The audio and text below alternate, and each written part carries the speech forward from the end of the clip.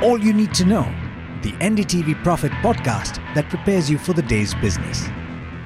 Good morning and thanks for listening in. This is the Daily Morning Update from NDTV Profit and I'm Mathew. Today is the 13th of December. Over the next few minutes, we'll bring you up to speed with everything that you need to know at the start of your day. Probably the biggest headline heading into trade today is the US CPI print for the month of November. Inflation rose during the month after being little changed in October, with the CPI rising 3.1% year-on-year, largely in line with consensus estimates. Core inflation, which removes the impact of food and fuel, has remained elevated at 4%. The latest inflation data is probably going to factor in the Fed's rate decision, which will be out late today, and which is, by the way, the key event, of course, that the global markets are now tracking. Another big global headline is the sharp decline in crude oil prices overnight. West Texas Intermediate fell below $69 to the barrel, while the global benchmark Brent crude was near $73. It has, of course, recovered from that point, but it's still trading below $74. That's because Russian crude exports by sea rose to the highest level since early July. And what's more, the estimate for US oil production was raised by 30,000 barrels per day from the last projection last month. Back home too, macroeconomic data continues to dominate. India's retail inflation picked up in November, led by a rise in the prices of vegetables and pulses, but it stayed within the central bank's tolerance band. The consumer price index-based inflation stood at 5.55% in November, as compared with 4.87% in October. Now, the latest print is below the consensus estimates based on a panel of economists that was polled by Bloomberg, which had pegged it at 5.78%. Now, meanwhile, India's industrial output expanded at the fastest pace in 16 months, supported by momentum in mining and manufacturing. The index of industrial production rose 11.7% in October, compared with a revised growth of 6.2% in September, according to the data published by the Ministry of Statistics and Program Implementation yesterday. Economists polled by Bloomberg had pegged it at 10.4%. Now, the government on Tuesday introduced in Parliament 3 redrafted bills to replace the existing criminal laws by including various recommendations made by a parliamentary panel. In the reintroduced bills, at least 5 changes have been made, including in the definition of terrorism. In the Bharatiya Nyaya Sanhit bill, the definition of terrorism now includes the word economic security, among other changes. Now, besides that, the BJP on Tuesday picked first-time MLA Bhajan Lal Sharma as Rajasthan's new chief minister, ending days of speculation that followed its victory in the assembly elections. And finally, some more news from overseas. The divisions between President Joe Biden and Israeli Prime Minister Benjamin Netanyahu over the conflict in Israel spilled into public view, with the leaders' competing visions for the post-war Gaza Strip underscoring a deepening split between the allies. That's a story by Bloomberg. Biden was speaking to donors at a fundraiser in Washington when he said that while Israel continues to have the backing of the US and key allies in Europe, they're starting to lose that support.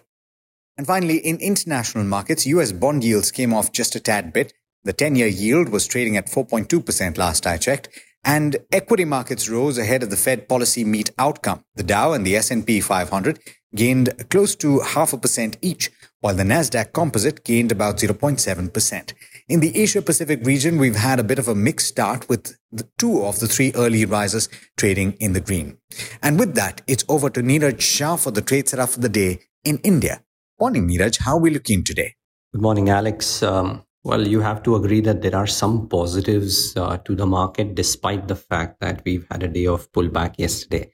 See, I personally think it's going to be very quiet ahead of the Fed commentary today.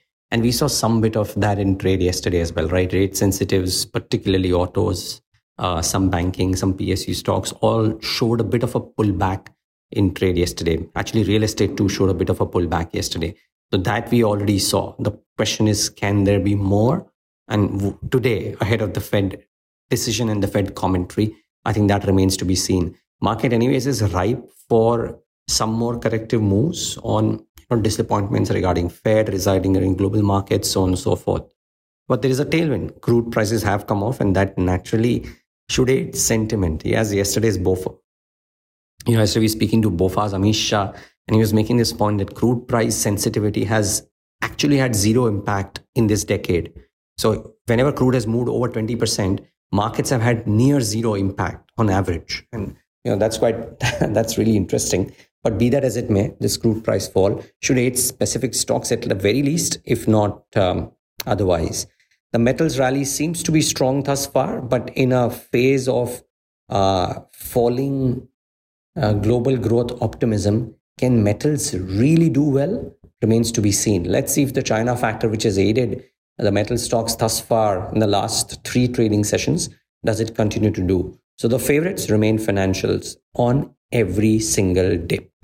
Now, the stocks to watch today, well, I'll watch out for ITC. The analyst day takeaways are pretty constructive. They're talking about how it is the first in-person analyst meeting which displayed the management focus as per a brokerage on making ITC future ready through agility, innovation, etc., etc.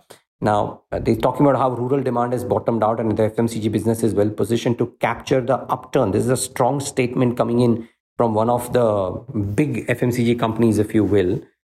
So let's wait and watch if all of this aids ITC in the session today. I thought that comment about rural demand bottoming out was pretty strong. Let's wait and watch if that helps ITC in the session today. So I'll watch out for that.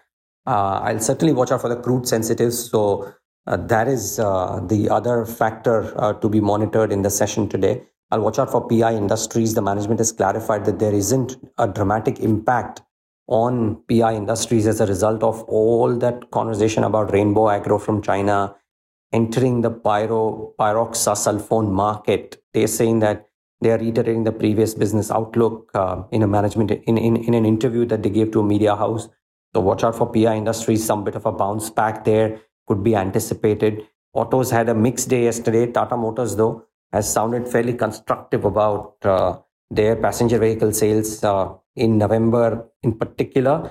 But how the nature of that passenger vehicle mix has been, I think they're sounding confident there as well. So that is to be watched out for. Watch out for Axis Bank because of the block deal.